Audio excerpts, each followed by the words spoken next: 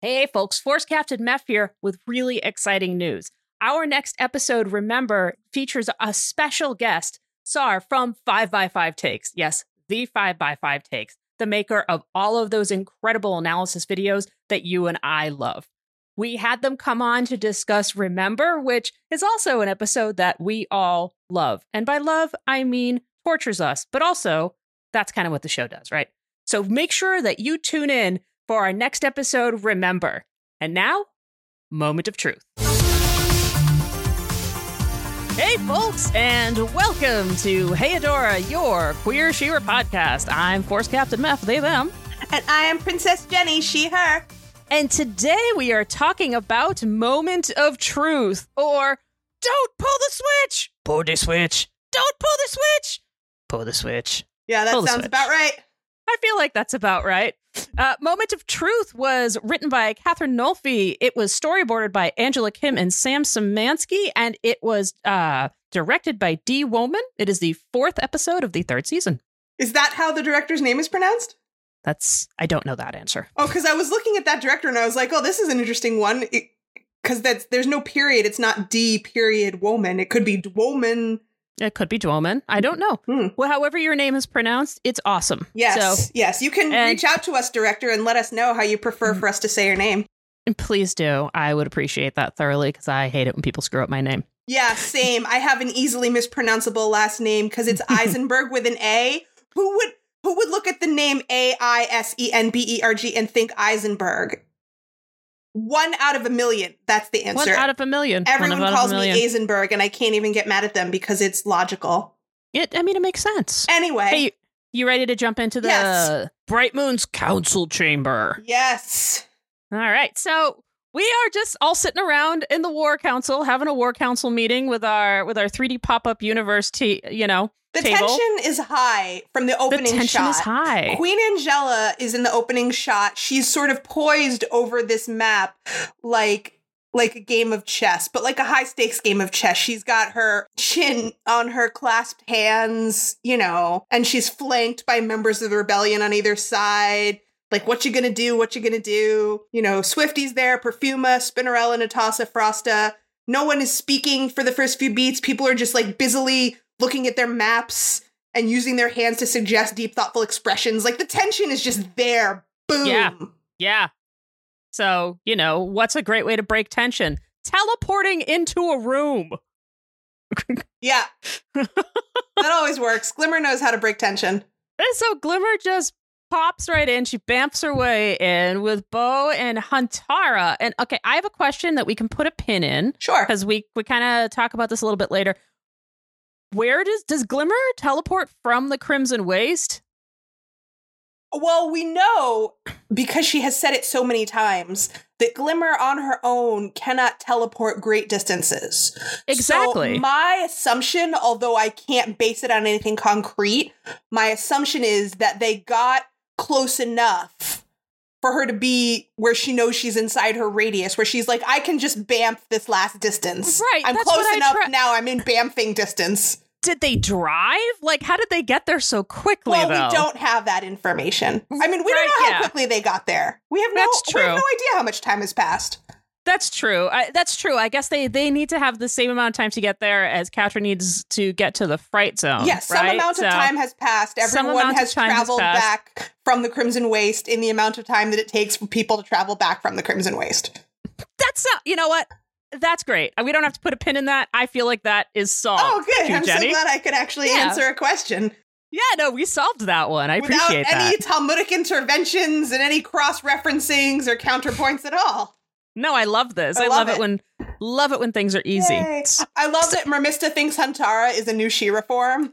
I also wrote that. Always count on Mermista for the comic relief. It's like, oh, so it's another big burly woman. So obviously it's a new kind of She-Ra. It's like She-Ra Plus. Yes. Right? Yes. She-Ra Platinum. Yeah. Yes. It's a good moment of levity because we're about to get some more very bad news. The Glimmer has to tell everyone that the Horde has Adora and the sword. And we're all like, oh shit. But like, I like the way that, first of all, like, I like that Glimmer just brushes off Mermista, like, no. It's Huntara Huntara, the leader of the Crimson Waste. And we don't have time to get into that. Right. And I was like, because there so many questions would have been raised there, but nobody has time. Nobody has time for that shit. Nobody got time for that. Yeah, no, because we got shit to do. So, and then we have, Bo is the one that kind of drops in that's a relief because Catrick kidnapped Adora, and everyone goes, bum, bum, bum. And then it escalates from there. My note there, immediately following Bo telling everybody what happened, is General gasping and freaking out. Yeah. That's all I have time for, is like half a second of General gasping and freaking out. Because it just keeps escalating. Yeah, before Glimmer and Queen Mom go immediately head to head on, we have to leap into action immediately. We know who that is, of course, versus we have to create a plan before we can put a plan into action, because that is how you do things. Those are the two sides. Yep. And then, of course, the eternal struggle between the two of them, and then we see Angie jump right into mom mode. Yes. Yes. Like on a dime. She's Mom just like / queen mode. Yeah. They're mixed together and it's really hot. This is like prime MILF mode for Queen Angie. This is the gayest moment between Jenny and Queen Angie. Yes, I actually have it written down here as my first gayest moment. I have it all parsed out. So first, this is Queen Angie going into, hot queen mom in charge mode. First, we got the eyebrows. Yep. Then we get the full wing spread. Oh, yeah. And she stands up and she says, "You are not going anywhere until you explain. Outside now." Boom. Hot mom is in charge. And I am here for it. Listeners, I have the pleasure of watching Jenny gesticulate while explaining this. And there is so much hands going. It's just like pointing and hands and gesticulating, and it's wonderful. So yeah, I finally trained myself to stop slamming the desk when I talk. Now you just flail. But this wasn't flailing. This was like particular pointing. This is yes, because it doesn't make noise when I put my hands in the air instead of on the table. So that was my first gayest moment. I really think that Angela, she is very reserved with her power, but when she knows when to invoke it. Yes, agreed. I mean, that's what a good leader does, especially like a queen. Like, she's regal. She's an immortal, bewinged queen. Right, like, she's been doing this shit probably for a real fucking long time. Yeah, like thousands of years for all we know. We don't know. Yeah. It could have been 20 minutes. It could have been thousands of years. Who knows? It wasn't 20 minutes. And then we go to the credits. Credits. Jenny, do we win in the end? We have never been less sure than we are in this episode. We're really not sure about that. We don't know what's going to happen. We might not win. Nobody might win. Nobody might win. If reality collapses in on itself, nobody wins. No. Not even Catra. Despite what she thinks. Yeah. Agreed. But we will get there. So we're gonna learn that as we go on, but first we have to go to Hordak's man cave of grumpiness. Well, he's not so grumpy right now. No, he's not. He's got his Iron Man suit on. He's working it. He's doing things. Yeah. Sometimes it zaps and glitches. And as one would normally shout if their, biomechanical electro suit that helps them move zaps you. But yeah, it's understandable to react in the moment if you get zapped. Yeah, sure. But it's also understandable what Entrapta says. You can't expect everything to work perfectly overnight. Right. And that's a perfect opportunity for her to do some critical exposition dump. Love it. Like how they still haven't found the missing piece to the portal machine, and if they try it now, it might not be stable enough to send anyone through. As for example. Also, we passed over one really great moment. Was it the tizzy? Because we passed over Hordak saying that he has never been in a tizzy. Dude's always in a tizzy. But I like to hear him say it. The lady doth protest too much, sir. Yes, sir lady. Yes, also, sir lady. I would definitely be tizzying if my clothes electrocuted me. Oh, yeah. I'm not saying that he doesn't have the right to be in a tizzy, but just hearing him deny it is hilarious. No tizzy denial. So Entrapta gives us that little reminder exposition thing about what the portal situation is at this moment. Hordak reminds us that it doesn't need to be stable enough to send a person through. just need it to be open long enough to send a signal through, which is a much shorter increment of time. Right. And then once Horde Prime receives the signal, he can easily open the portal from his side. Yep. And then nothing bad will ever happen to anyone once that happens. Right, clearly. But then Entrapta has a realization then. Yeah. In this moment, for the first time ever, she realizes that her actions will have consequences, and she might not like those consequences, because then Hordak will leave with Big Brother. I think it's really important, because Entrapta is our favorite, just classic chaotic neutral. Yes. She just likes to do the things that she likes to do, and she never considers the consequences. Right. And now, for the first time, she's considering the fact that there will be a consequence to this action. But that consequence is Hordak might not like. Her friend will go away. Her friend will go away. Yeah. But, her lab partner buddy, pal, person that. But it's just a beat, though. She brushes it off really quickly. But there's still so much data we could collect. Mm-hmm. What's the rush? Enter Catra. Yeah. Catra enters. Okay, so I have this as my gayest moment. My first gayest moment. And this is how I wrote this. So Catra opens the door, and it's Catra flanked by her goons, and Adora is tied up with a gag and throws Adora. But what I have is Catra gaily saunters in gaily with her arm around her gay ex-girlfriend tied up with a gag and a gay-ass gay smirk. Gaily. Gayest moment number one. Nice. Flanked by her gay goons gay goons, yeah. Yes. So there's just an explosion of mean lesbian happening right there. Just jumping right in. Very nice. And all of the equipment goes bananas I wrote that from the proximity too. of the sword. Of course. I wrote cuckoo bananas, but yes, it goes cuckoo bananas. Yes, absolutely. And absolutely correct, everything you said. And I wrote, Catra is feeling herself in all caps. Oh, yeah, definitely. And, along with bound S&M Adora. Which, you covered. Yeah. Oh, yeah. Quite well. Thank you. And I love the fact that Adora is writhing dramatically throughout the scene and everyone is just completely ignoring her. Yeah. So that's how sometimes you have to writhe and have everybody ignore you. It happens. Sometimes you're not the center of every scene. Yep. But...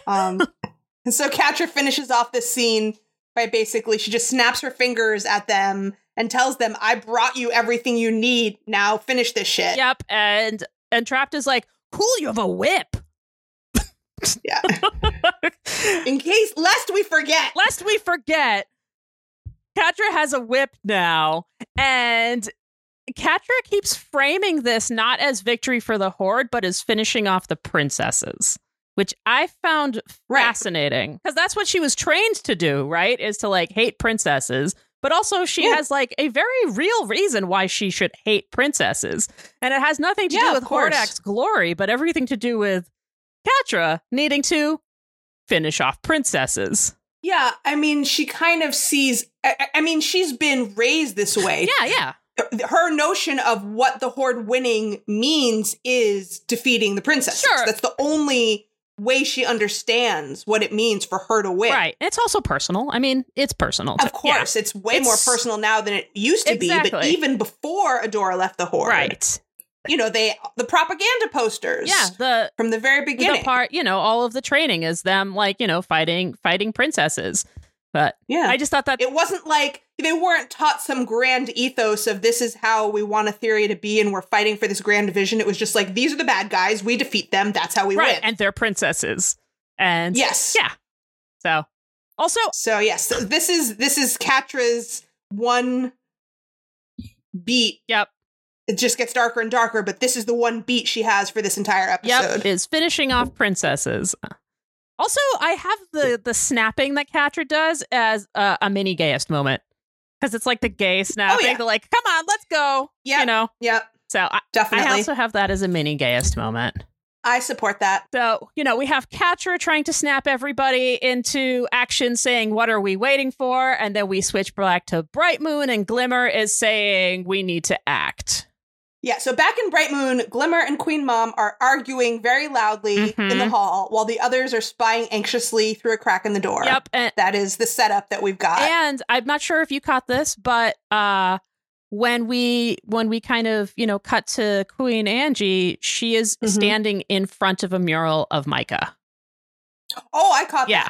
that. It's framed very deliberately Yes, it is. in a few different shots at a few different places in the conversation. Yeah. That they are having this argument in front of a mural of King Micah. Not just any mural of King Micah battling the horse. Yes, exactly. So it's very purposeful. So it's like, Glimmer, you could just look like maybe 2 inches to the left of your mom and see this. But of course, it's part of of course that's not going to happen, right? Like it's setting the scene, sure. But I don't think it's necessarily a very straightforward, what is it supposed to mean? Like Micah's mural is here and therefore X. Like yeah. It's just invoking part of exactly. Queen Angela is stuck in the past. She's living from a place of fear. Glimmer is moving into the future, taking over her father's mantle. Like all of these things are sort of swirling together in this argument. Yeah. And this argument, and this is one of the reasons that this is an example of one of the reasons I didn't want us to have to be constrained by being spoiler free, because we know that this is the last conversation they're ever going to have. Yep. And that's weighing heavily. And there's a lot of foreshadowing in this episode. And I'm putting aside the next episode in the false reality where they don't have any memories of the real world. I'm not counting that. No, I agree. Aside from that, This is the last conversation they're ever going to have. And it's loaded. It's really loaded. I mean, Glimmer thinks they're wasting time and they need to leap into immediate action to rescue Adora and the sword. And Queen Angela doesn't think it's viable to go rushing off half-cocked into action with no plan at all. Yep. And they both have a decent point. They both have a decent point. And also when Glimmer says you'll always be around telling me what I can't do, that I know. Knife in the heart. The knife. Yeah. And so I have like a little sub bullet for both of their most well put, most salient points. Yes. Glimmer's most salient point is, before I started rushing in, the rebellion hadn't made a move in years. You need me. That is true. Absolutely. And then Angela's most salient point is, I need you to be a leader. And that means not running off whenever you feel like it. Also true. And indeed, Glimmer does take that deeply to heart, as we will see when she becomes queen. Yep. So both of these things are true. They need each other. They both need each other. Yep. In order to have a balanced leadership strategy. And then what you just said was my next bullet point as the first piece of stomach squirming foreshadowing. Mm-hmm. Yeah. Is, what's the point? You'll always be around to tell me what to do. It's like, oh. And, even when you're watching it for the first time, I feel like that's a knife in the gut. Yeah. Because it's very well done foreshadowing. You're like, oh no, oh no, oh no. What's going to happen? Right. What's going to happen? And then just as they're getting to the topic of how Angela never told Glimmer that Shadow Weaver was Micah's teacher, that is the moment when they're standing right in front of the mural of Micah holding his staff, and it's really well framed. Yes, agreed. Depicting the battle against the Horde. Yeah. And it really encapsulates the moment, again, of them being stuck in this cycle of arguing over the past and not being able to move forward. Mm-hmm. Yep.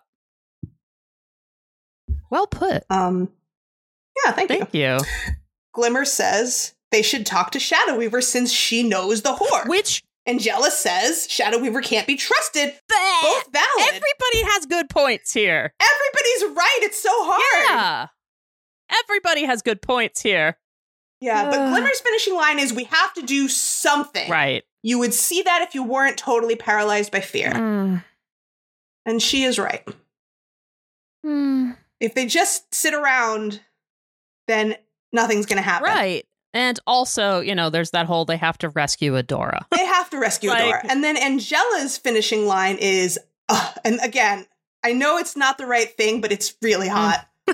I am your queen, and I say we cannot afford to lose anyone else. Either come up with a reasonable plan, Commander Glimmer, or stay out of the way. Oof. That is pretty hot, actually. And, she's not totally wrong. But I think Glimmer does have a reasonable plan. Within the spectrum we now have available of reasonable plans. Her plan is, let's talk to Shadow Weaver. She knows the Horde. Yeah, I think she's defected. I agree. Right? And it doesn't mean she's on our side, but she is now against them, and the enemy of my enemy is my ally, if not my friend. Exactly. And that is, as we've seen, that is how Shadow Weaver, that is how she frames the world. Like, she would definitely be like, yeah, the enemy of the enemy is my friend, because she is, her movements through the world is that of being self-focused, and she will do what she needs to get what she wants, and that now it's revenge, right? So Yeah. So that's how they part. Angela storms off, and then all the others who were spying scatter and pretend they weren't listening, except for Bo, who is so guileless that it's just adorable to watch his little 5-second freak out of what he should do to try to pretend he wasn't listening. I know. Aww. It's really, really sweet. Our sweet Bo, who does not have a deceptive bone in his body. Bless Bo. Bless. But so Angela storms off. Glimmer stays where she was. She's looking at her father's mural. And then Bo and Glimmer share a really heavy moment of eye contact. Again, framed by this mural. Yeah. And, the look on Glimmer's face when she looks back at Bo, and she is now framed on a level with her with like the bust of her father in his heroic moment. And the look on her face to me says, we both know we're going to have to go against my mom because it's the right thing to do.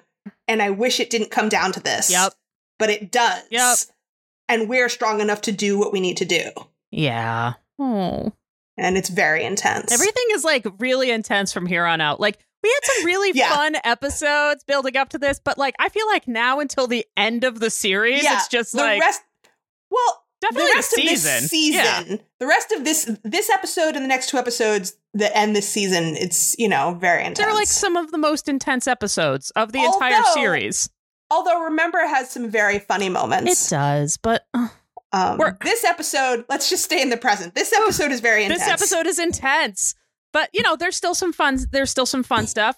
We switched to Hordak's Sanctum. We have... Let's go over to Hordak's lab. Let's see what Hordak and Entrapta are up to. We have Entrapta, who connected the sword to the portal machine with, like, jumper cables. Yeah, because that works, right? Sure. Science is fine. It's all science, right? So she's sciencing.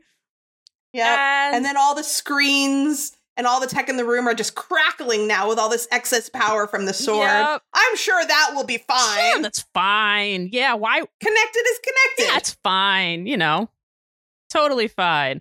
So, we have Hordak being like, does Adora have to be there? And so we have like a really funny beat of Entrapta going over and taking the gag off of Adora.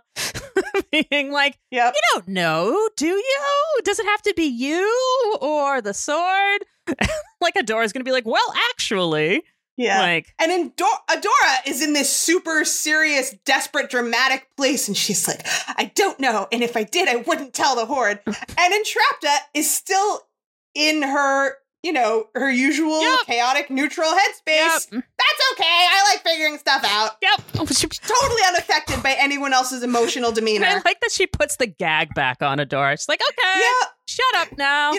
Yeah, my line after that is in parentheses, re-gagged prisoner, la la la. Yeah, but then Adora ungags and does the, heroic pleading.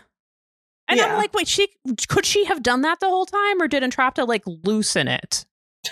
I mean, there's only one other point in the episode where she ungags herself, and it's at a pivotal moment. Right. So I feel like this is one of those things we have to just kind of let it go. I think so, because... And not be nitpicky. I think so, too, because there are definitely parts where she's like, nah, which she totally could have, like... Yeah, most of the episode, she's trying desperately to make herself audible, but she can't because she's fucking gagged. Because she's fucking gagged. But, yeah, I mean, I'll buy it.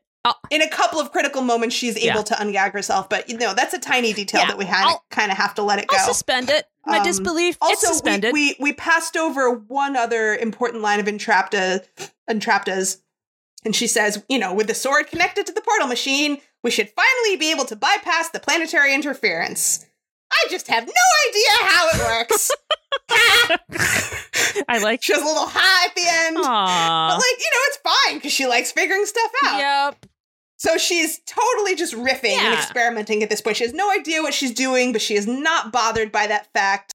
She is just sort of, blorping around with this unbelievably powerful technology. And she's just stoked, and we have Hordak there, just being Hordak. Right. And so as you pointed out, after Entrapta regags Adora, she is able to, spit out the cloth, and she goes off on Hordak for gaslighting her entire life. Uh-huh.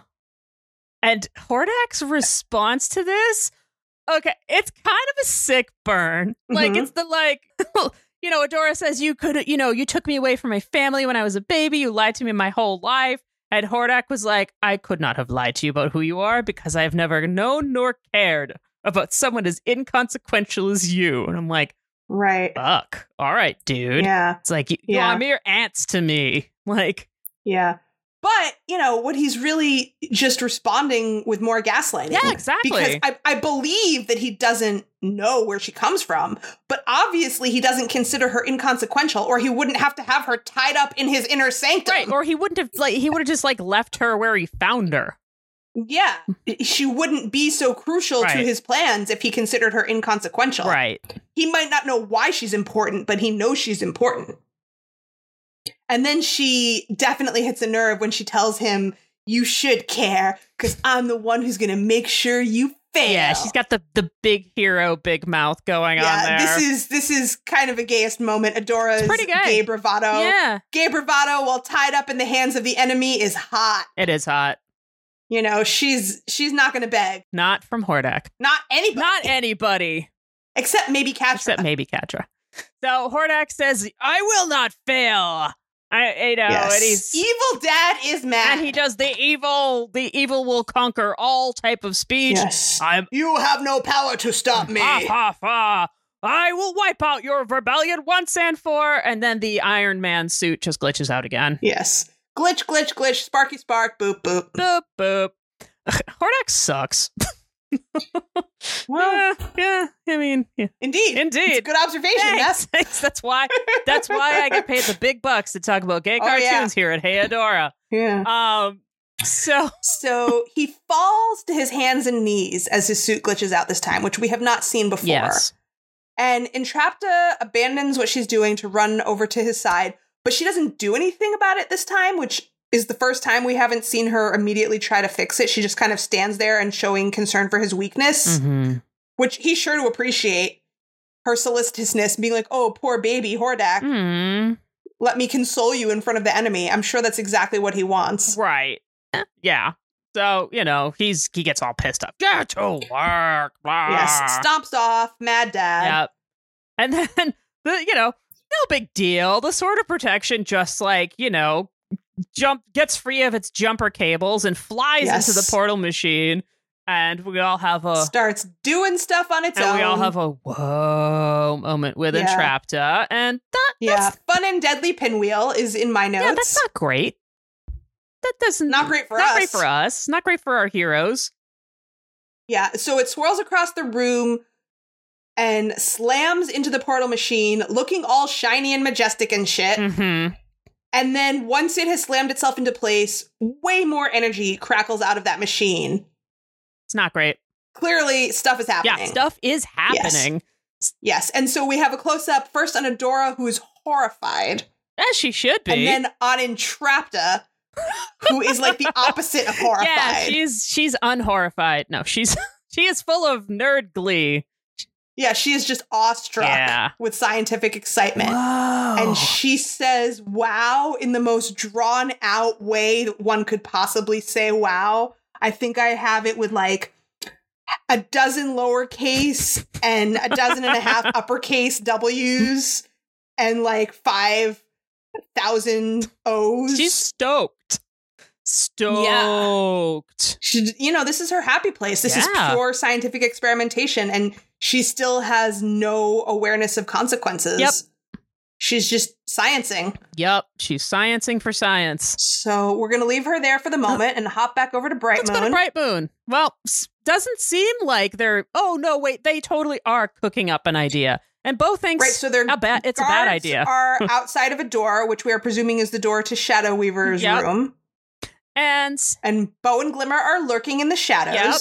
And there's a bad idea or a great idea happening, but everybody actually agrees that it's a terrible idea, but what choice do they have? But it's their only plan. Let's at least go talk to her. Yeah. So right? She's the only one that they have available who would know all the Horde's weak points. Exactly. Like, she has the information that they need. And so, you know. And so also, I have a question at this point. Okay. I don't know if you have the answer. Let's see. Maybe I don't. So maybe we'll work on it. Is Glimmer literally the only person in all of Etheria who has the power of teleportation? Because we've got these guards standing in front of Shadow Weaver's door who are there throughout the entire episode with no knowledge that they've all teleported out. I think she might. I think that makes sense, right? They don't have any alarms. Like, if they were inside the room watching Shadow Weaver and had actual eyes on her, they would have known that Glimmer booped in there. Maybe she does, right? Like, because she has this, like, mix of, like, immortal angel and... Yeah, like, they don't have any anti-teleportation alarms or security measures set up. Yeah, maybe that's just, like, a thing that, like, she gets from being, like, you know... the spawn of a sorcerer and an immortal angel. Yeah. Like, because I feel like if this was a more common ability, they would have to have thought it through better and been like, maybe we should set up security against this. Yeah, something. Maybe just even some like lasers. Because it's real easy for them to just teleport in there without anyone knowing. So Glimmer can talk to Shadow Weaver. Yeah, I think that's one of the. I think it's just one of those things, and I think that might just be Glimmer's special superpower. So. Yeah, well, does seem that way. Anyway, it's super easy for them to pop in there. So they pop in there, you know. And Shadow Weaver immediately starts displaying how well she understands Glimmer in every way, while completely ignoring Bo like he's a prop. Yeah, and I like that when they pop in there, she's just chilling on like the overstuffed chair, reading. She's got this cozy armchair. Yeah, reading a book that's probably no austerity in Bright Moon. They got this like she's reading this book. It's probably a spell book. It has a sigil, like a sigil in it, which is like a diamond shaped with a crescent moon in the center and a circle under the diamond. I'm like, also, why would they probably have like a spell book for a sorcerer to read in spell jail? I mean, we don't know what kind of book it is. But like, the point is they're treating her very well. She has reading material. She has a nice overstuffed couch. It's great.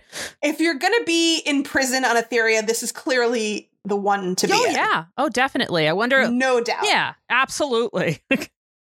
No doubt. So, you know, of course, Shadow Weaver, like you said before, like, you know, reads them immediately.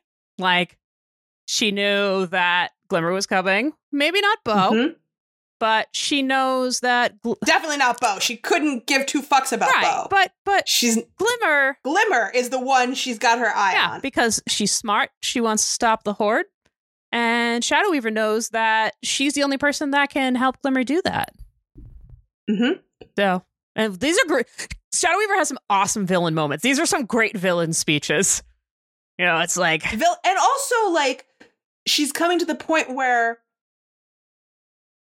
she is somewhat more neutral in terms of hero-villain axis. Yeah, like, true. We know that she is not doing anything out of a sense of moral obligation. Sure. She's not actively on the side of good, but she also at this point is not tricking them into anything. No, but this is definitely she doesn't have any ulterior motives. No, I agree, but this is kind of a classic villain speech of I knew you would come to me type of thing. Yes. Yeah. She's very good at reading people. Yeah. So she's doing that, and Glimmer tells her that the Horde kidnapped Adora and that they're planning to use her and the sword to open a portal. Yep. And Shadow Weaver immediately recognizes the urgency of this situation. Yeah. She says, we must hurry. The Alliance will never get there in time, but perhaps. Perhaps what, Shadow Weaver? Yes, and I wrote, we all have our various personalized PTSD responses when Shadow Weaver says, but perhaps. Oh, yeah. Perhaps what, Shadow Weaver? What, Shadow Weaver? Let me crawl inside my own spinal column to avoid hearing the rest of that sentence. Yep. But, you know, let me out and I can help you teleport right into the heart of the Fright Zone. And Glimmer's like, no, I can't even get to the edge of the Fright Zone without running out of power. Well, this is another great visual moment. Yes, please. With very deliberate framing. Glimmer, our tiny spunky friend who is shorter than everyone except 11-year-old Frosta, is shown towering over Shadow Weaver in this shot because Shadow Weaver's seated. Right. But so as Shadow Weaver is saying this line about how let me out and I can help you, make you powerful and to do the thing. So as Shadow Weaver is saying this line, the camera switches to Glimmer's POV, so we're all collectively looking down on Shadow Weaver, who is holding her arm out towards Glimmer in this beseeching childlike posture. So it's a very interesting framing for this moment. Ooh. And that's when Glimmer laughs it off and says, oh, yeah, right.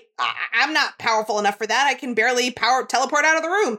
But then that's when Shadow Weaver says, oh, but I can make you stronger. I'm the only sorceress who has ever been able to tap into a runestone.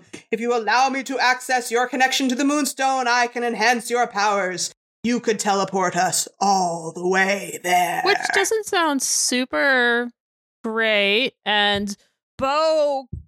Well, Glimmer is captivated. Right, and Beau's like, us?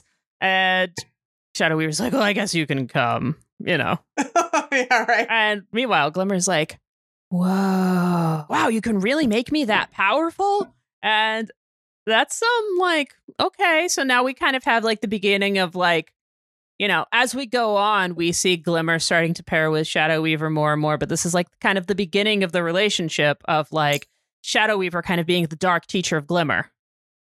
Yes, and this is something that has been on Glimmer's mind since the beginning. Yes. In the back of her mind, Glimmer has always, felt insecure about not being that powerful. Right. Compared to all of her peers, compared to her parents. Right. And so this next line from Shadow Weaver really, really gets hooks into her. Yep. Shadow Weaver says, you think of yourself only as a princess, but you're the child of a great sorcerer.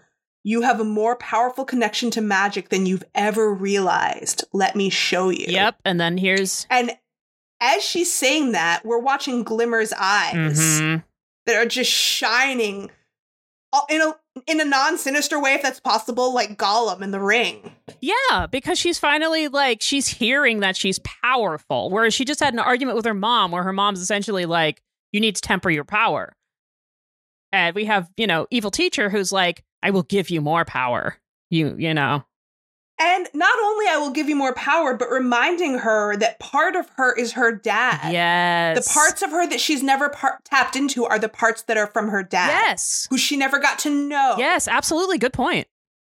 And so a lot of the imagery in this episode, and there's little things that are sort of reminding her that connection is there too, even though she's never tapped into it. And Shadow Weaver, as much as she's scary and untrustworthy, also represents that connection that Glimmer has to her dad because she knew him and she knew what he was capable of. Right. And she's only heard stories of her dad from her mom and not from someone else who knew him as a powerful being, not, Right. Yeah. Right. And, all of her mom's thoughts and stories about her dad are tainted with fear. Yes. And regret. Yes. Yeah. So that is going on in Glimmer. So we can understand why this is so captivating for Glimmer. Yeah, definitely. And Glimmer has her big choice moment. And of course, Beau's there, of course, to jump in with some common sense and point out that Shadow Weaver just wants to use Glimmer's power to escape. Fair point, Beau. Yeah, I mean, it's not entirely out of the picture. I mean, that makes sense. No, of course not. But Shadow Weaver says, I want to destroy Hordak. We must strike now. Hordak can't be allowed to open a portal. We'll never have another opportunity. You know that. And she's only talking to Glimmer. Yep. She knows that Glimmer is the decision maker here. And then Glimmer makes the decision. And I just love the description of how this happens. That's from the transcript that I have, which is Glimmer takes down the magic wall with a sparkle fist. And I love that. Yep. So aggressive fist-to-face sparkles. Aggressive fist-to-wall sparkles. Yeah. And kaboom. That's our girl. And then we go to the fright zone. And the very last thing that happens before we go to the fright zone is Beau putting groans and puts his hand over his eyes in that universal gesture of, this is such a bad idea, but I guess I'm going to go along with it. Because, he's never going to leave Glimmer in the lurch. Aww. But now we go to the fright zone.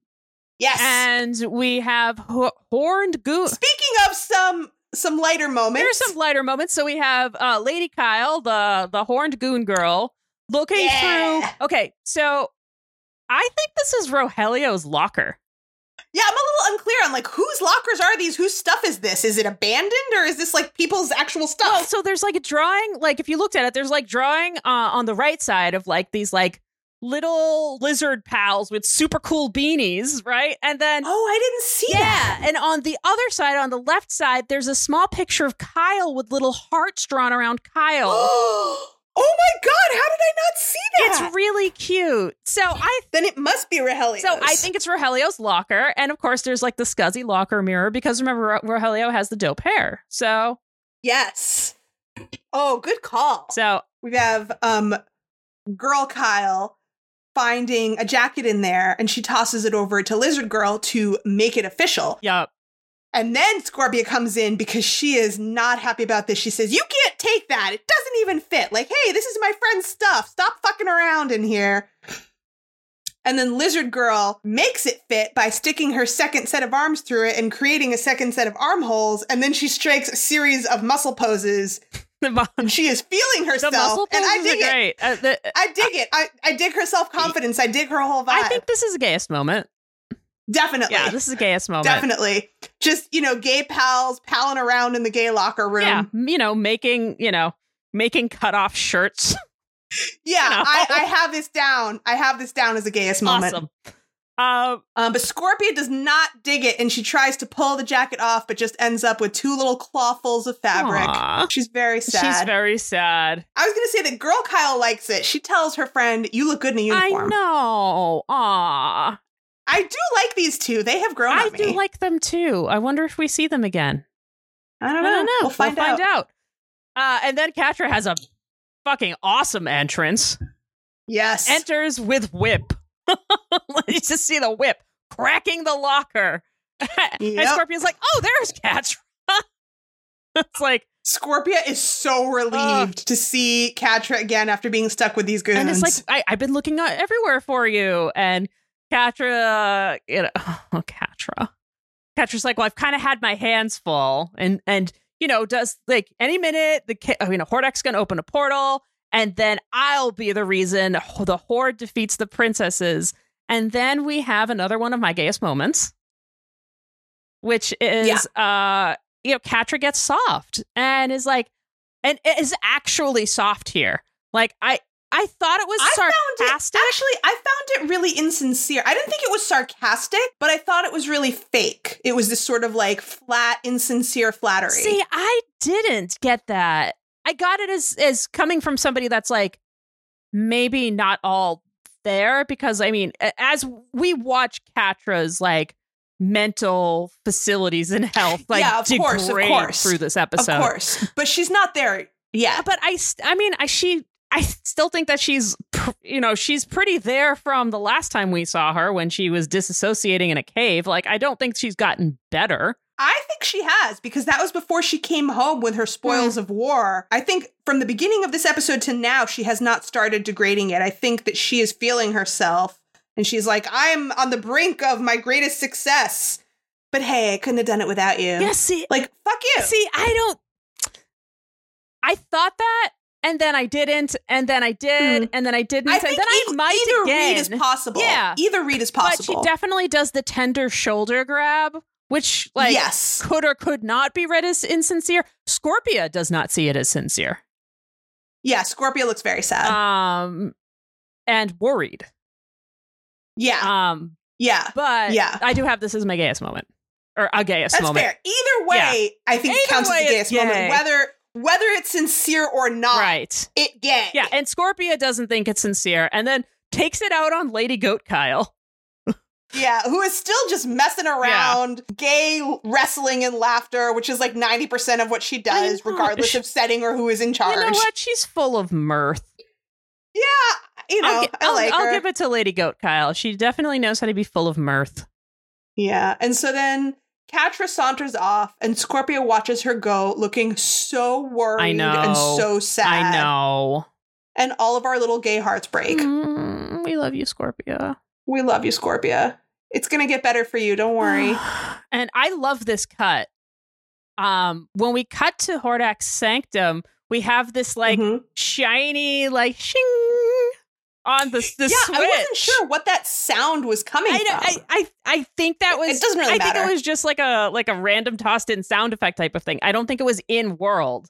You know, I think it was like, you know, like when somebody opens. That could be. Like, I think it was like outward, just like, you know, emphasizing it because it had the like bling shine on it. So yeah, that could be. And the shiny foreshadowing on the Switch and Entrapta. It also like it frames Entrapta really well because she's like, should I do it?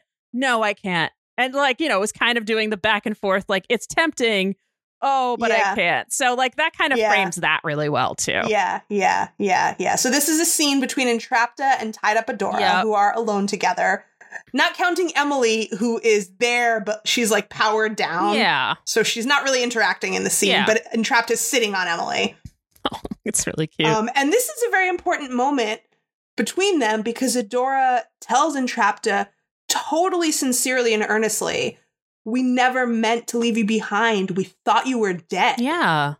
And Entrapta says, but Catra said you abandoned me. Entrapta puts her mask on. Yes, she does. I have that as well. She puts on her mask of emotional times. Right. I have masking as metaphor for masking. Yes, Lol. I have that too. So, Entrapta, you know, she's having her big feels time. So she puts on her big feels masks and says, but Catra said you abandoned me. And Doris, you know, says, well, Catra will say anything to help her get what she wants. And this is so heartbreaking because like Adora knows Catra's ability to manipulate people and is trying to like clear the air and right the wrong, but is also like feeling it internally. That's like, you know, and Catra's done this to me too. And like, And Entrapta, you know, doesn't know who to trust. She says, Catra is my friend. Yeah. I think. Yeah. Yes, the data says she is. I love and then we get to see this adorable little chart of the various characters and their little friendship quotients. I love the friendship quotients, and I love that Scorpia has the highest friendship quotient out of all of them. Of course. It's so cute. No question. Of course. That data is accurate. Absolutely. And, you know, and then Adora delivers the big line of this scene between the two of them that you were alluding to. Do you want to say it? I understand Catra was my friend too, but she makes bad decisions. Yes. And this is one of them. Yes. And she's heartbroken. The Horde's armies will come through and then it's all over for Etheria. Yeah. You can't open a portal. So then, you know, that's a really heavy line. She's really, really trying to communicate with Entrapta. And then we have another big dramatic moment. Entrapta sends her hair tendrils whipping back towards Adora at top speed. And Adora closes her eyes and braces for impact like she thinks she's about to get smacked. Yep.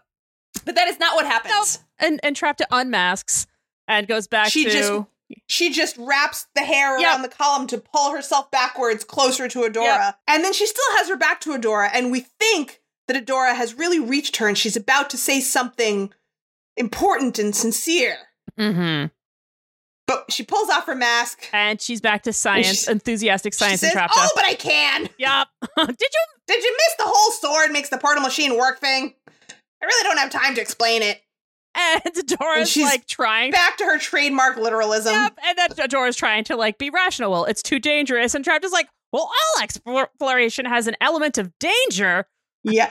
And actually, before we get to that moment, just in this moment of Adora having tried so hard to explain to Entrapta why she shouldn't do it, and Entrapta still acting like she doesn't even understand the difference between can't and shouldn't. Right. Like, that's the disconnect here. Yep. Just staying in that moment just for a second, I have a couple bullets on that. Sure. Because I understand now how my mom must have felt my entire childhood, having to deal with me, my father, and my father's father, because my dad's side of the family, we're just, you know, hardcore literalists. But, you know, we understand for the most part that we're being nitpicky, and we enjoy being nitpicky. And God help my mom, she never had to deal with my half-brother because they would have killed each other. The level of literalism in my family is just really, really high. And I understand now how frustrating it is. It's like, look, you know what I'm saying. Right. Like, you understand the difference in this conversation between can't and shouldn't. Right. Like, are you really, really going to belabor the point? Like, come on, man. You know what I'm saying. Right. Yes, I understand. Like, so it's frustrating, obviously. But, you know, we haven't gotten there yet. So then we move on to Adora saying it's too dangerous, and Entrapta saying that all exploration involves an element of danger. So do you want to carry on with what you were going to say about that? Oh, you can go ahead. Okay. And so this is where science and morality intersect, this conversation that Entrapta is having, that she has not yet ever faced in any way. She's still our chaotic neutral. All exploration involves an element of danger, but danger to who? Yes. How hard have you worked to control the degree of potential danger? Have you considered the worst case scenario and who will be affected by that? Has anyone else who will be affected given consent? And my last bullet point on this topic is all caps. This is literally how every zombie movie starts. True.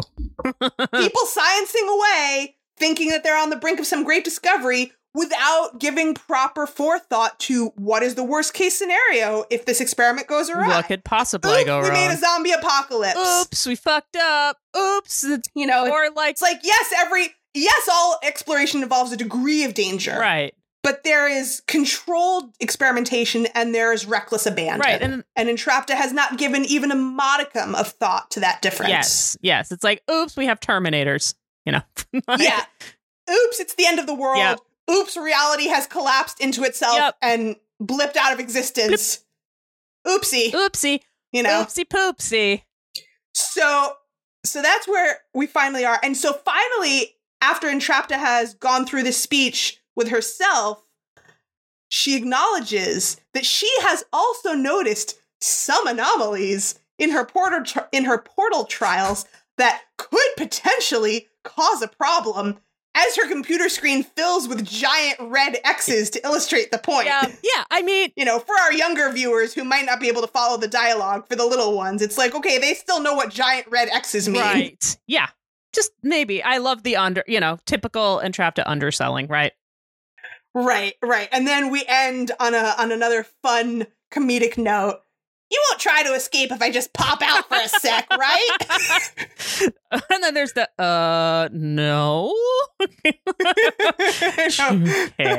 Love it. Okay, great. And off she boops with Emily. And then to a less lighthearted scene, we jump to the Moonstone. Yeah, so now things are getting wicked dramatic. According to my notes. Serious so business. It must be true. Serious business. Serious. Super serious. Super serious. So we're back at the Moonstone as Shadow Weaver prepares the possibly evil Sacred Circle. Possibly evil Sacred Circle. And who shows up? It's the team. The friends. The other squad. The extended Princess universe. Some of our B team. Yeah, we got Mermista, we got Perfuma, we got Frosta. We don't have Spinnerella and Natasa, though. Or Seahawk. But we have some of our friends. We have some of our pals. We have some of our Bender pals. Yes. They're coming, and you cannot stop them. Yep. And, yeah, they're not having any of that. And yeah, Shadow Weaver's not into it. They could not care less, especially Mermista could not care less. Yeah. You're going to have to make that thing bigger, weird, scary lady. Yep. So she's like, okay. Well, it is what it is. What it is. There's no time to argue. No, there really isn't. And because time is of the essence. Time is of the essence. A portal could be opened. It's true. At any moment. Yes. So then we shimmy real quickly over to Glimmer's room, where Queen Mama opens the door, presumably to continue trying to work things out with Glimmer. Mm-hmm. This is a really quick scene. She sees that it's empty. Her first reaction is anger, and then quickly turns to fear and anxiety as she realizes what must be going down. Yep. And she runs off. Yep. And then we go quickly back to the Moonstone. Yep. Where the circle has been set all aboard the Spooky Express. Yep. And Glimmer has her game face on. Mm-hmm. Anything else you want to say about that? Just that we have, once again, Glimmer taking the hand of the Dark Teacher in front of her mom. Well, that hasn't happened yet. That's all I have to say about the scene, though. Okay. Yeah. I mean, this is sort of a lot of back and forth. Yeah. And this is very dramatic building, very dramatic music. We go back to Queen Angie now, who's checking out Shadow Weaver's empty cell, still guarded by guards who have no idea that she's not there because they haven't gone inside to check on her. Yep. She's been teleported out and they're still just guarding the door. Boop, boop, boop. We're doing a great job guarding this door. Queen Angie goes in. She sees the magic dust on the floor. She knows what must have happened. And she busts out of there like a mama bear on wings. Oh, I love that. The urgency is just building. The dramatic music is building. We're all very anxious. And then we go back to the Moonstone. And Shadow Weaver is starting the teleportation workings as everyone is getting into place. And the floor is glowing and, the machinations are in process. Everything is building. Shadow Weaver casts her sigil. It's purple. It looks very hardcore. And that's when, what you said, she reaches through the center of it and holds her hand out to Glimmer. Yep.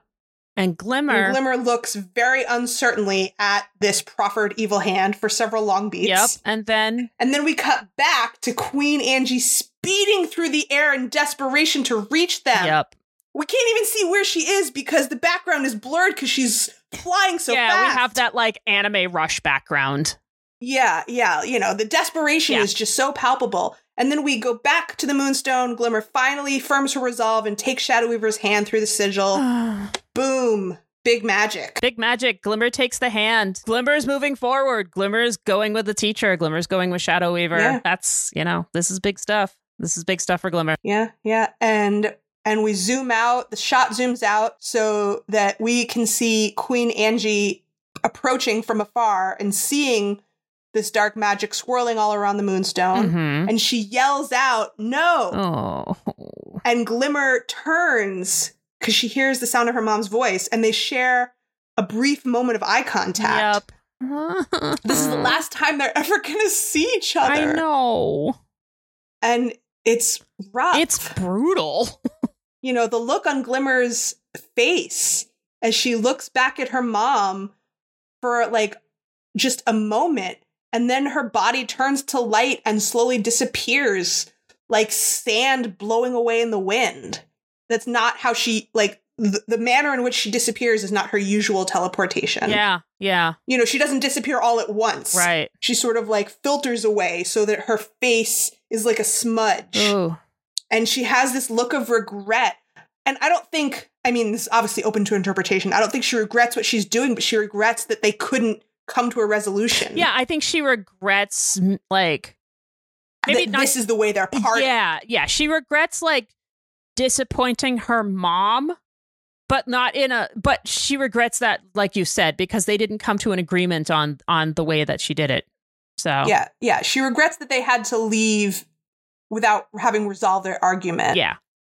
But, she knows that she's doing what she needs to do. I don't think she feels guilt about what she's doing. She knows she's doing what needs to be done. Yeah. But, agree. She didn't want her mom to be, she can see that she's leaving her mom feeling scared and worried and upset. And she doesn't want to do that. To do that. Yeah. And so, they disappear. Boom. Dark magic explodes. And then a second later, the Moonstone looks totally normal, like nothing ever happened.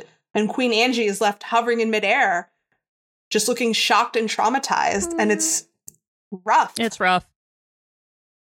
It's because rough. that's the last time that they're going to see each other. It's rough. It's really rough. And I think that even when you're seeing it for the first time, you kind of know in your gut that that's what's happening. Yeah. It's not good. It's sad. It's not good. Yeah. It's heavy. And, it's heavy. Regardless of what's going to happen in the future, it's really heavy moment. Agreed. And if you weren't sure about it, the music is damn well going to make sure that you're sure. Yeah, that music is not the music throughout this entire scene is it is the intenseness. It is the this is the heavy before the heavy heavies. So we have some heavy heavies coming up when they pop into the fright zone. And Glimmer is, oh my God, we did it. But they didn't. Yeah, she's psyched. She's psyched. She did it. She did it. We did it. I did it. Oh my God, that was amazing. And, but Bo is like, well, I thought this was be scarier and not so empty. And Mermista's got some good snark about, like, you know, as always, right? Snark about the decor. She doesn't realize it was inspired by Sparta. Yeah, it's Spartan. It's meant to be wicked. It's Spartan. meant to be Spartan.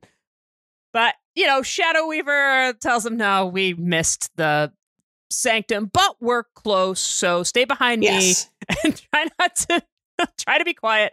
And I think this part's hilarious because they're like all ready to be in stealth mode and the door just opens and it's four-armed lizard girl eating a can of dog food. Yeah, it looks like dirt. Yeah. But, you know, all the food in the horde is terrible. Lizard Chow it's just like gray food bars and brown food bars. Yeah, she's like walking around eating out of the can and sees them and does the like shock drop, like the pop. Right. Like, let's be stealthy. That's not going to happen. Nope. So immediately we start to see why they did need a larger group. Yep. So Perfuma offers to hold off Lizard Girl while the rest of them make a run for it. Yep. And I'm not sure where she conjured those plants from because they're indoors in the middle of an urban decay wasteland. Yeah, maybe she like brought a flower with her. Gonna let it go. Yeah, maybe she brought a flower with her. You know, to have it ready. Yeah, exactly. For the conjuring. Yeah. You know, she's like, well, I know there's no flowers here, or, you know, there's no plants here. So that's true. Maybe she might have planned ahead. She brought like a pot, right? Like she brought like a little potted plant, you know. Or just one little leaf. Or a leaf, yeah, you know. You know, she doesn't need a lot to get started with. But so she... Okay, that's a good point. Yeah, so, you know, anyway, we'll just let her do that. She's got her fight, so she's good to go. Yep, and so the rest of them run off, and they run into Ronnie... They run into Lonnie and Rogelio, and Lonnie looks them up and down and is like, yeah, we're not doing this alone, and pulls the alarm. Yeah, the look that Lonnie and Rogelio give each other is hilarious. It's like just like, no. It's like, no, fuck that. Yeah. But that also doesn't mean that they're going to run away. No, it just means they know that, you know, they know it's not going to be, they're going to be able to do this. They look at this group of invaders who immediately go into fighting poses and they're like, no. Yeah, no. Yeah. So, and again, we have some of our fighters coming up to the front offering to hold them off. Yep. Our favorite water and ice bending duo. Yep. So, so Mermista pulls up what I am assuming to be sewage poop water. Yes. And then Frosta turns it into ice poop shards. And they trap Lonnie and Rogelio in poop ice. Yep. For a moment. Of course, we know it's not going to hold them long, but, you know, and a squadron is marching up the hallway. Right, so. But, you know, we have two solid fighters holding these guys off. Yeah. And again, you know, you guys go on, we'll hold them off. So now it's just Bo and Glimmer and Shadow Weaver. And continuing on. And then Catra enters the chat. Who do they run into but Catra, who is like, Lonnie, why did you pull the... And then we have all of our stomachs collectively drop. Yeah. Oh, fuck. And then Catra sees Shadow Weaver taking Glimmer's hand, and she just cannot abide. Yep. And she's like, seriously? Like, of all fucking things in the world for her to have to see. Yeah, you're holding hands. It's really fucked up. You're holding hands with a princess? You broke in to hold hands with a princess? Yeah. And, you know, Shadow Weaver says something really goating. Yeah. And she's like, there's no sense in trying to fight us. You don't stand a chance. Join us or stand aside. And then... gee, I wonder what Catra will choose. Well, Catra does have a fun new toy now. And whip. Mm-hmm. Catra does not say whip when using her whip, but... No, she's way too cool too cool for that. But she smirks because she's ready for the, you know, Catra v Shadow Weaver ass-kicking, you know, moment number 2. Yes. Bo manages to fight off the whip with arrows, which is very impressive. I thought that was a thing. Like, that's some really good, like, arrow work. Good job, Bo. I mean, this is all his trick arrow stuff. Sure, but, like, that's a good... You can't just shoot a regular arrow at a whip. Yeah, I mean, no, but that's a good shot, though, right? Oh, yeah. So, hooray, Bo. And eventually Catra does get the upper hand on Bo. and he is down in a pile of goo that I'm pretty sure also came from one of his own trick arrows. Yeah, so the arrows... I don't think the goo came from the whip. No, so I watched this scene a couple of times. So the arrow hits the whip and sticks to the whip, and Catra whips the arrow back, and it explodes onto Bo. So Catra whipped an arrow at Bo, which impressive. Yeah, they're both very skilled. So now it's just Glimmer and Shadow Weaver v. Catra. Yep, they're holding hands like they're pals, and by that I mean, Glimmer's an excellent battery for Shadow Weaver. Yeah, and my next bullet is all caps, drama, action. Can you even handle it? And I can't. And so Glimmer and Shadow Weaver are teleporting while Catra's trying to, attack them with the whip. Right. And this is really fucking up Catra. I mean, this is like psychologically, this is like, what you were saying earlier about like you don't think that Catra really started to slide. I will say that this is definitely when her sliding escalates. Oh, now this is course. when now that she's seeing when it starts. Shadow Weaver with the princesses. Yeah. Like this, of course. So this is really when it starts to like all go downhill for Catra. Yeah, absolutely. And like no fucking wonder she pulls the lever. Like so. Oh yeah. I don't blame her. I mean, I do. It was pretty inevitable. Yeah. So we have a moment. It's kind of a narrative inevitability based on everything that's going down. And we have some really gutting dialogue here. But we also have a moment where Catra cracks the whip and Shadow Weaver catches it and uses the same magical electrocution that she's always used on Catra, only uses it through her whip and like immobilizes her and Catra doesn't just fall to the floor, she falls to the floor in a fetal position. Yeah. This is very triggering. Clearly, right back to it's like she's 6 years old again. Yep. And then, of course, Shadow Weaver is, there's no need for us to be enemies. I can, after setting her in the fucking fetal position, right? It's like, I can help you. I can offer you a way out. Like, horrible, bad person. I know. And, Catra's next line is one of the most gutting of this episode. Yeah. Do you want to do it? I know you. No, I know Catra is very close to her. Okay. You should do it. So Catra says, "So what? You're on the side of good now? You made me this way, and you get to be the good guy? Do you know what happened to me after you escaped? Do you even care? You couldn't wait to get away from here, from me, but you came back for Adora, and she's crying. Yeah, she's crying. Yeah." She's like it's so deeply, deeply fucked up. Yeah, she's like immobilized and crying. Yeah. And of course, Shadow Weaver didn't come back for Adora. No. But there's no other way that Catra can see it. No, absolutely. The same way that like she saw a Shadow Weaver going to Bright Moon was going to Adora, right? Like it's all about Adora. Right. And so Shadow Weaver says, I came back to stop Hordak. I will make sure he's destroyed. Don't make me destroy you too. Oof.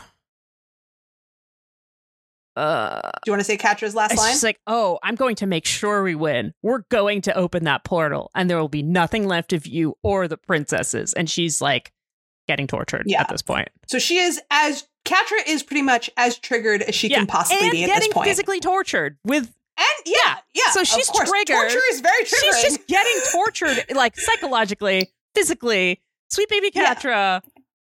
But I also think that she's not even reacting to the present anymore. No, absolutely not. I completely agree. And it's completely understandable what. Yeah. Oh yeah, definitely.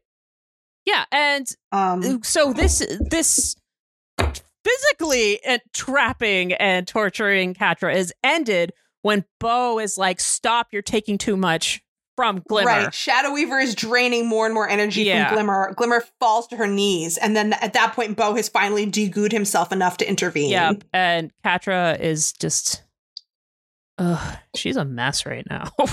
Yep. She looks up. So finally, Catra is freed and she falls to the floor at Shadow Weaver's feet. And she looks up at Shadow Weaver in terror, like she's a child again. Yep. And she still has tears in her eyes. Yeah. And she grabs her little horde tool zapper thingy Yeah. That's the same one that she used to zap Adora in the pilot. And she lunges at Shadow Weaver. But Girl Kyle comes up behind her and grabs her and pulls her back to save her. Which says, you can't fight them. They're too strong. Yeah, which I mean makes sense because Catria's got her ass beat. So yeah. It's like, this is not your moment. Yeah.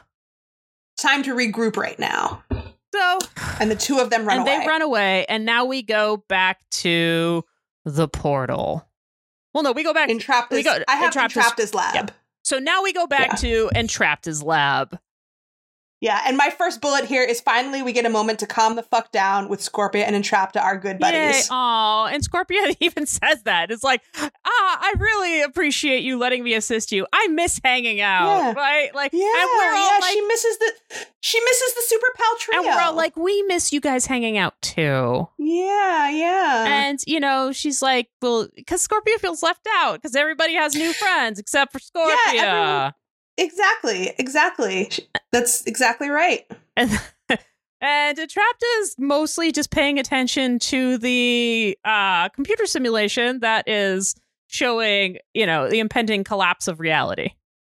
Yes, how the entire planet will burst into flames and explode if they actually activate the portal. And then just a big skull and crossbones. So which usually just means, you know, doesn't mean good stuff mostly. Yeah, definitely not. And then I couldn't help thinking about this. There's a movie I saw when I was a kid.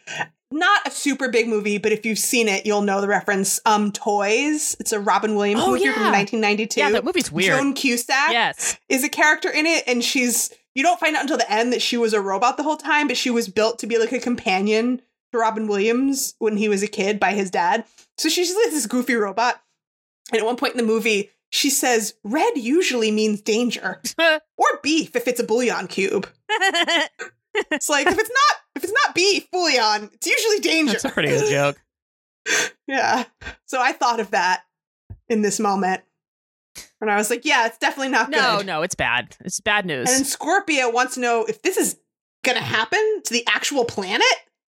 And so Entrapta says, well, this is just an illustration, but what will happen will be much worse. Now, if my numbers are right, and they are, because of course they are, if we open a portal, the anomalies will be catastrophic. It'll unhinge time and space, create a warped reality that will collapse in on itself, erasing us from existence. I never thought I'd say this, but we can't go through with this. So this is a level of apocalypse where even Entrapta draws a line. Yeah. Like, that's big. It's big. And this segues into my one Professor Smartbrain moment. Awesome. In this episode on black holes. Oh, nice. Gravitational singularity. And me trying to stumble through astrophysics, general relativity, and other topics of 20th century physics. Oh, nice. I haven't taken physics in like years, so please same. But I'm into it. Please bear with me. I'm doing this at the highest level possible. If I am wrong, please write to me, but this is what I remembered and this is what I have. So, nice. We're going to start with some basic definitions. So, first we're going to start with general relativity. So, general relativity was developed by Albert Einstein. We all know that name. Between 1907 to 1915, around then. So, the theory of general relativity says that the observed gravitational effects between masses result in the warping of space-time. So, in other words, gravity is actually a curvature in space-time itself. Really heavy shit has more gravitational force because it bends the fabric of space-time more. Right. Okay. The way that I found it most helpful to understand in really basic terms, this was once explained to me, is if you think of space as a soft, flat surface, and then heavy things like, say, the Earth or any planet sit in it, and then things like light roll down that soft, flat surface of space-time towards the Earth. And the heavier a planet is, the more gravitational pull it is, i.e. the heavier it is, and things roll towards it faster. Exactly. That's exactly it. So that was going to lead me into what is a black hole? Okay, so a black hole is a region of space-time where gravity is so strong that nothing, including light or electromagnetic waves, can exist. So fucking nothing can exist in this. So this happens when an object is literally massive. It has enough condensed mass to create such conditions. So imagine that like soft fabric, right? Mhm. And instead of like the earth in it, it's the heaviest fucking thing you can ever imagine. And it just whoomph. But really small, right? Or is size not an issue? It's just the size of the condensed mass itself. The size itself of the particle or particles, it doesn't matter. It's the amount of mass. So it's really about the amount of mass, not the right. volume. Size. Right. Size and mass are not the same. Size and mass are not the same. In absence of gravity. Right. So, okay. So what happens in a black hole? So I don't fucking know what happens in a black hole. Most of us, if any of us, and I mean none of us, actually know what happens inside of a black hole. But it's a great topic for study and contemplation. Absolutely. And there are so many different kinds of science-y thingies, physics, different kind of physicsy, mechanic-y things that study it. But we're staying with general relativity because I did not want to go into quantum mechanics. So, general relativity says that what might happen in the black hole, the heaviest fucking heavy thing that ever heavied, what happens in that might be a gravitational singularity. Or space-time singularity. Or I have no idea what that means. Or just a singularity if you're wicked cool. So, this is a gravitational singularity. A gravitational singularity is what happens inside of a black hole, according to this general relativity theory. It is the point where gravity is so intense that space-time itself breaks down and cannot be defined by where or when. So it literally is like, hey, this thing is so heavy that at the end of where this thing is falling, if there is actually an end, because you can't even use words like end or thing or where. Right. It's kind of like what Entrapped is describing. The entire concept of the physical world, everything that you can imagine, all of the untrapping underpinnings of what we understand to be reality. And matter. Anything. Like all of the things. Literally all of the things are made of matter. Yeah, or energy or whatever. Everything. Yeah. Like literally everything. All of the things. Kaput. Everything, everywhere, all at once, everywhere, one might say. So that is kind of like the kind of massive level of destruction that Entrapped is talking about. But we're talking about some universe hopping shit. Okay, so universe hopping that's a whole other thing that I'm not even going to get into because I could go on forever about that. But there are some theories that at the point of singularity, where there is gravitational collapse, an Einstein-Rosen bridge, or, as we know from many sci-fi tomes, a wormhole will be formed, thus possibly allowing something to travel through the wormhole. Right, this gravitational collapse, instead of it being like nothing, like a wormhole could happen. I mean, in general lay people terms, a wormhole is sort of like a portal in the sense that, in theory, one side of the wormhole is near Earth and the other side of the portal could be near Alpha Centauri, somewhere super wicked far away. Yes. But you could get there, instantly. Yes. So that does make it possible if you are subscribing to the general relativity model of physics, which is within itself the discipline of classical physics, that gravitational collapse can lead to a wormhole. There are other theories based in quantum mechanics that say gravitational collapse will lead to all sorts of other shit. But since we're sticking with, we got like some nice stuff about collapsing and wormhole, we're going to stick with that for this. So, this is like this combination of gravitational singularity, black holes, and wormholes brought to you by Professor Smartbrain.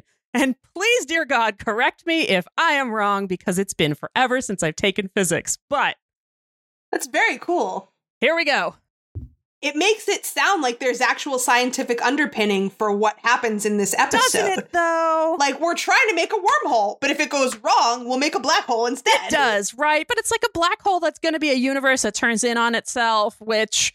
Yeah, I mean, it's sort of an artistic imagining of what could actually happen inside a wormhole if one had the ability to explore what would happen inside a wormhole. Either way, they're fucked. I mean, a black hole. But, either way, we're all fucked. Either way, we're all fucked. So... No doubt. No doubt. So, of course, now that we know how incredibly fucked we are... Now it's time for Katra to enter, loaded up with all the trauma. With all of the fucks, right? Yes. So Catra busts in, loaded up with all the trauma, grabs Entrapta, throttles her, like shakes her by the shoulders like a rag doll, and yells at her, "Why aren't you in Hordak's lab?" And actually, I have a little funny moment here. Entrapta's response to that is she says, and then, before Catra just moves on to be like, "Oh, well, come on, we gotta go." That response of Entrapta's, her with no real answer, reminds me so much of a moment from the original Pitch Perfect movie. Do you know what I'm going to say? No, because I didn't see it.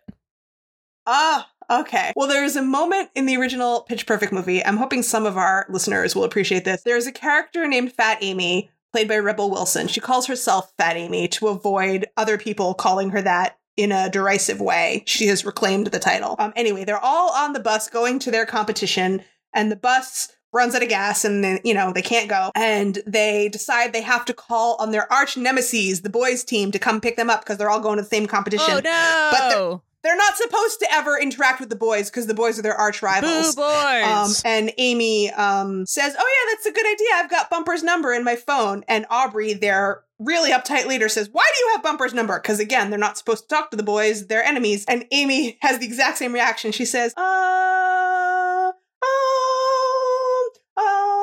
and it just kind of goes on and on. Like, you know why. Are they not supposed to, make out with boys? These boys, the boys on their rival team. Okay. Their arch enemy team. Arch enemy boys. Do they have to, combine forces in order to win some sort of prize? No, they do not combine forces.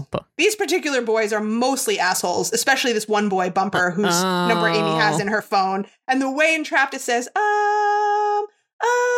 is exactly the same. Aw, that's fun. If anyone else has seen this movie, I know that you will know, dear listeners, what I am talking about. It's very, very funny. Well, that's way more funny. It's a funny moment than what's going to happen. Definitely. Yes, in that moment, it's funny because anyway, Catra grabs Entrapta and orders her to go fire up that portal machine right this second. And Entrapta says they can't because disaster/apocalypse. Right. And then she says the one thing that Catra cannot hear. Yeah. Adora was right. And this is not the right time to mention this. I mean, she doesn't know. Right, but it's never the right time to mention that. Right, but she, Yeah, I mean, yeah, that's fair. Of all the levels of reading other people's emotions that Entrapta is not capable of, this is, way not on her radar. Oh, yeah. And then, here we go. More Catra just descending into madness. Adora is right. Adora gets everything she wants, but not this time. This time I'm going to win. And I'm like, oh no, sweet baby Catra. We have scary, unhinged laughter. Oh my gosh. Her hair's falling in her face. Her pupils get so tiny, she is coming apart at the seams. This is more of Catra as Faith Lehane right now. This is a Faith moment for Catra. Yeah. I mean, even Faith never tried to destroy the whole world. No, she didn't. That's true. But they are really vibing strongly right now. They're vibing real strong right now. Yeah. Yes. This is unhinged. We love you, Catra. We're so sorry, but you're gonna make some choices. Ugh. Yeah. Yeah. This is Catra's Dark Night of the Soul, and I'm going to come back to that at the end and talk more about what that means. Yay. Yes. So this time it's personal. Yeah. She says we are opening that portal now. Uh-oh. And Entrapta is like, no, I need to tell Hordak. And then, man, we have some more of Catra's signature bad choices here. Because this goes from a panic to a choice. Yeah. Yeah. Because she does the panic zap like she did with Adora in the first episode. And then she has the, oh God, what have I done look. And then she makes the, get her out of here, where, and then she makes the choice. She sends Entrapta to Beast Island. What the hell? And Scorpia is horrified. Fucking Beast Island? No one comes back from Beast Island. Yeah. Scorpia says, you can't. And Catra immediately turns and threatens her most loyal friend with the electroshock zapper and the same threat. Yeah. You want to be next? Yep. And no, Scorpia does not want to be next. Nope. And she is not going to be the one to stand up against Catra. No, and I mean, I don't blame her at this. Like, No. I mean, no, of course not. like, you know. But, Scorpia's not a confrontational person. No, definitely not. So we know that was not going to be in the cards. So off they all go. Girl Kyle walks off with an unconscious Entrapta over her shoulder. Catra walks off to do villainry. And Scorpia sits down on the floor looking so downtrodden and hopeless. Yeah, because Scorpia lost one of her friends and possibly both of her friends. She just lost both of her best friends. Yeah. One of them is being sent away to what, as far as she knows, is a horrifying death. And she just lost the other one to darkness. Yeah. To bad choices. Bad to darkness choices. and bad choices. Bad choices. Yes. And, and she already saw what's going to happen to the planet. So as far as she knows, they're all about to die. Yep. And she doesn't even have her friends beside her. So things are not looking good. Things aren't looking great. No. So then we switch to the hallway. We have Glimmer and Bow and Shadow Weaver hoofing it, and Imp is flying down and annoying them, and just like kind of reminded me of like a video game bad guy where it just like kind of like flies down and like hits you and doesn't take that much damage, but still annoys you and slows you down. Yeah, definitely. I can see that. And I have a really bad joke. Oh, I want to hear it. Imp flies over them and tries to impede them. I said it was bad. That's a It was bad. That's a bad joke. I'm sorry. But I love you, so that's fine. Thank you. I appreciate it. And then Bow takes Imp out with a trick arrow that is a rope that instantly ties you up arrow. Very useful. Yeah, that sounds pretty useful. Yes. But oh no, there are so many bots. So many bots. Bow does not want Glimmer to use any more teleportation power because he thinks it's too draining. But Glimmer says they don't have any choice, and she is right. Yep. Gotta do what you gotta do. It's gotta do what you gotta do. At this moment. And man, this is just a series of these moments. These are moments of truth. We've had a lot of moments of truth here.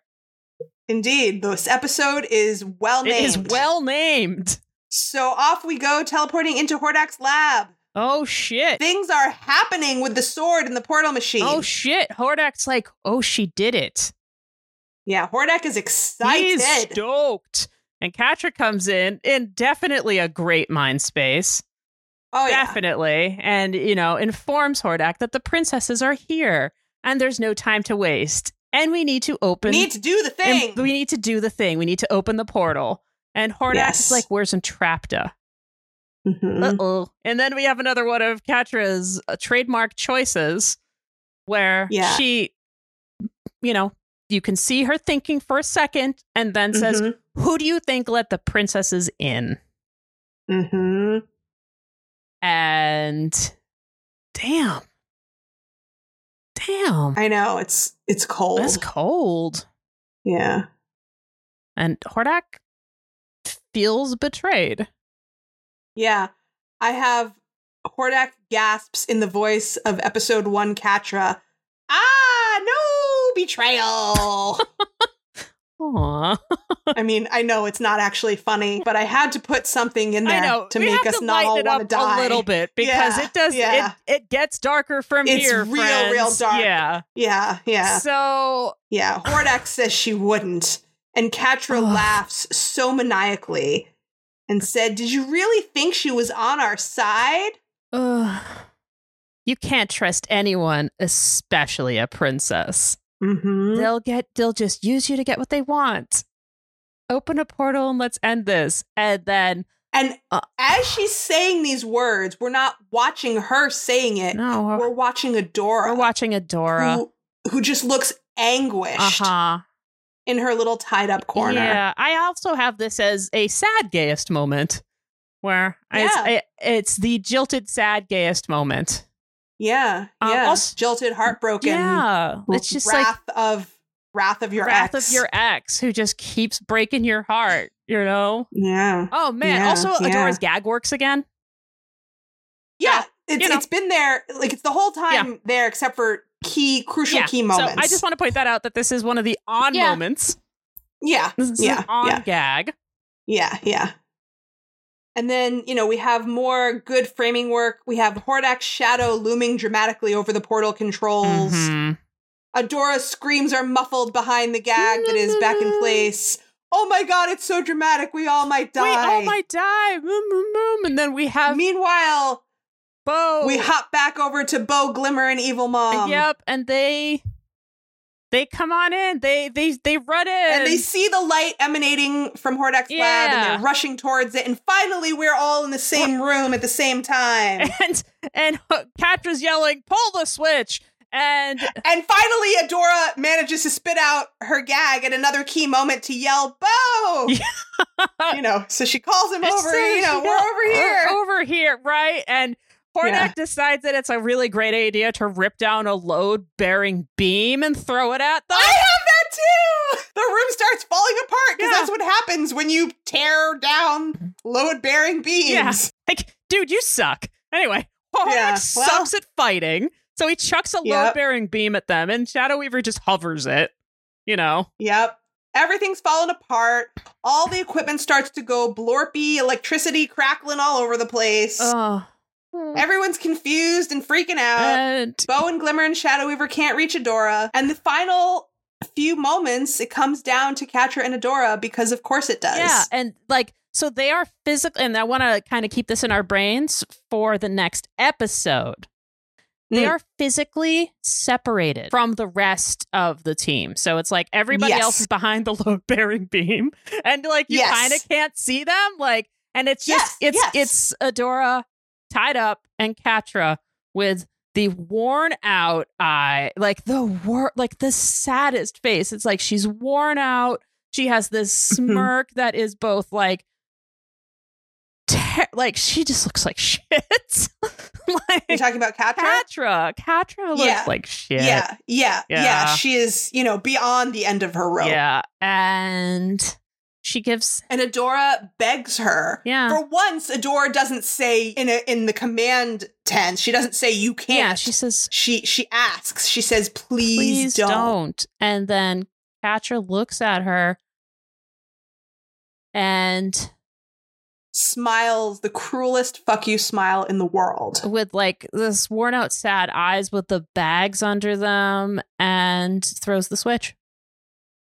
And then opens a Stargate. Mm-hmm. And the room fills with scary magic. And then credits. But the way the room fills with magic is so well done. Yeah. Blinding white to pink to indigo light, and the sound of crackling energy, these unearthly sounds, and the swell. It's so well done. Yep. And then it just goes to silence. It's just such a jarring ending. Yep. Everything about that ending is jarring and heart-wrenching. Yes. And not an ending. This is a to be continued moment if ever there was one. This is a to be continued moment. To be continued. And I have all caps in bold. That's the fucking end. We have never been less sure whether we're going to win in the end. But on an up note, I would like to talk before we part ways a little bit about the Dark Night of the Soul. Yes, please. Because that is heavy on my mind as we end this episode. Yes. Because I think it's a really important aspect of where we're at narratively for the overall arc of the whole series. Agreed.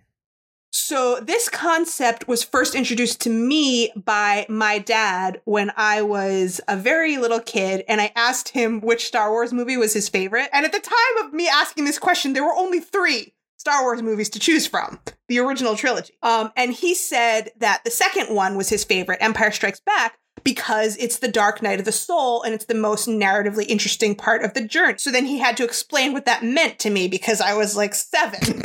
And I was like, what do you mean? Your dad's a nerd. My dad's a nerd and an English major. Yeah.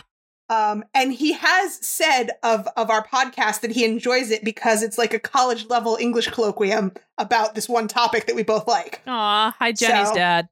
Yeah. So the original reference to what this means is a poem by Saint John of the Cross, who is a 16th century Spanish mystic and poet. And this poem is narrating the journey of the soul to a mystical union with God. So great. What does that mean pragmatically to us, in contemporary time? A lot of people misuse it to just generally mean a dark and difficult time in your life, which, it doesn't hurt anybody if you use it that way, fine. But what it really means is that in order to deal with trauma and genuinely get through it to something better, you have to go down deep into it. You know, you can't go around it, can't go over it, gotta go through it. Yep. Or, you know, the expression, the darkest hour is just before dawn. So that's really certainly where Catra is at. Yes. And it's where the whole narrative is at. And so I just pulled 2 quotes that I think are helpful for thinking about this moment. One from our buddy, Joseph Campbell. Joey. So, our friend Joey, from his book, Reflections on the Art of Living, a Joseph Campbell companion. Thank you. So he says, the dark night of the soul comes just before a revelation. When everything is lost and all seems darkness, then comes the new life and all that is needed. Yeah. So, you know, you have to be willing to go down into the depths to be able to come up out into the sun on the other side of those depths. Yeah. And then we have a somewhat more Eastern understanding from Inayat Khan, Thinking Like the Universe, the Sufi Path of Awakening. There can be no rebirth without a dark night of the soul, a total annihilation of all that you believed in and thought that you were. Damn. So, yeah. So I just want to leave us with that thought sort of ruminating. Damn. Because it's not just like, oh, we all have to be tortured because that's what makes the plot interesting. Yeah. Because there's a lot more to it than that. Yeah. Damn. And I think it's also true in terms of processing trauma. Oh, yeah, definitely. So that could be seen as a metaphor for the overall narrative, certainly for Catra's journey. Yeah. I think it's helpful. Catra's got to make some choices before she can get to where she needs to be. So. Yeah, of course. Some better choices. But, you know, it's inevitable. You know, she was never going to be able to heal by just ignoring her pain and saying, despite my anguish, I'm just going to make good choices. Like, that was never going to work. No. You got to go down into the depths to come out the other side. Yep. And that's what's happening right now. And we are going into the depths. We are going to win in the end. We are. Aw, that's great. That segues really nicely into, hey, Jenny. Hey, Meth. What did we learn today? We learned that shit can get really dark and still be okay in the end. So yeah, I think that's a really important lesson. It is. Yeah. Especially for a lot of queer people who have survived a lot of trauma and don't have a lot of faith that something better can come. Yeah. We are here to tell you that it can. Yeah. Yeah. Oh. And Shira is also here to tell you that it can. Yeah, because you're going to win in the end. You are going to win in the end. Stick with us, kids. Kid. You're going to win in the end. And we love you. We love you.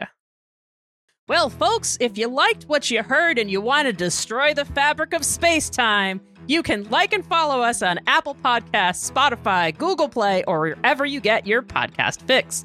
You can also find us on Twitter, Instagram, TikTok, and Facebook at HeyAdoraCast, or you can email us all of the ways in which you want to create a supermassive black hole at heyadoracast@gmail.com. Hey, Jenny. Hey, Did you hear we had a Patreon?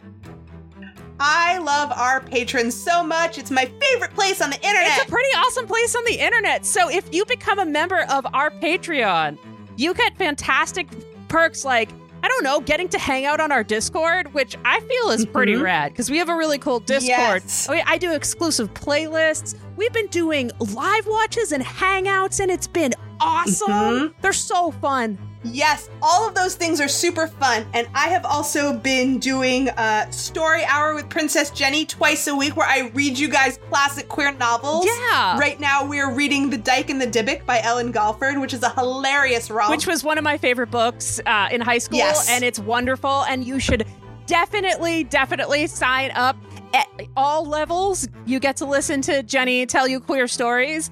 And you can find a link to our Patreon, as well as the link to this week's Spotify playlist Moment of Truth in our show notes or at heyadora.gay. You can find all the things at heyadora.gay.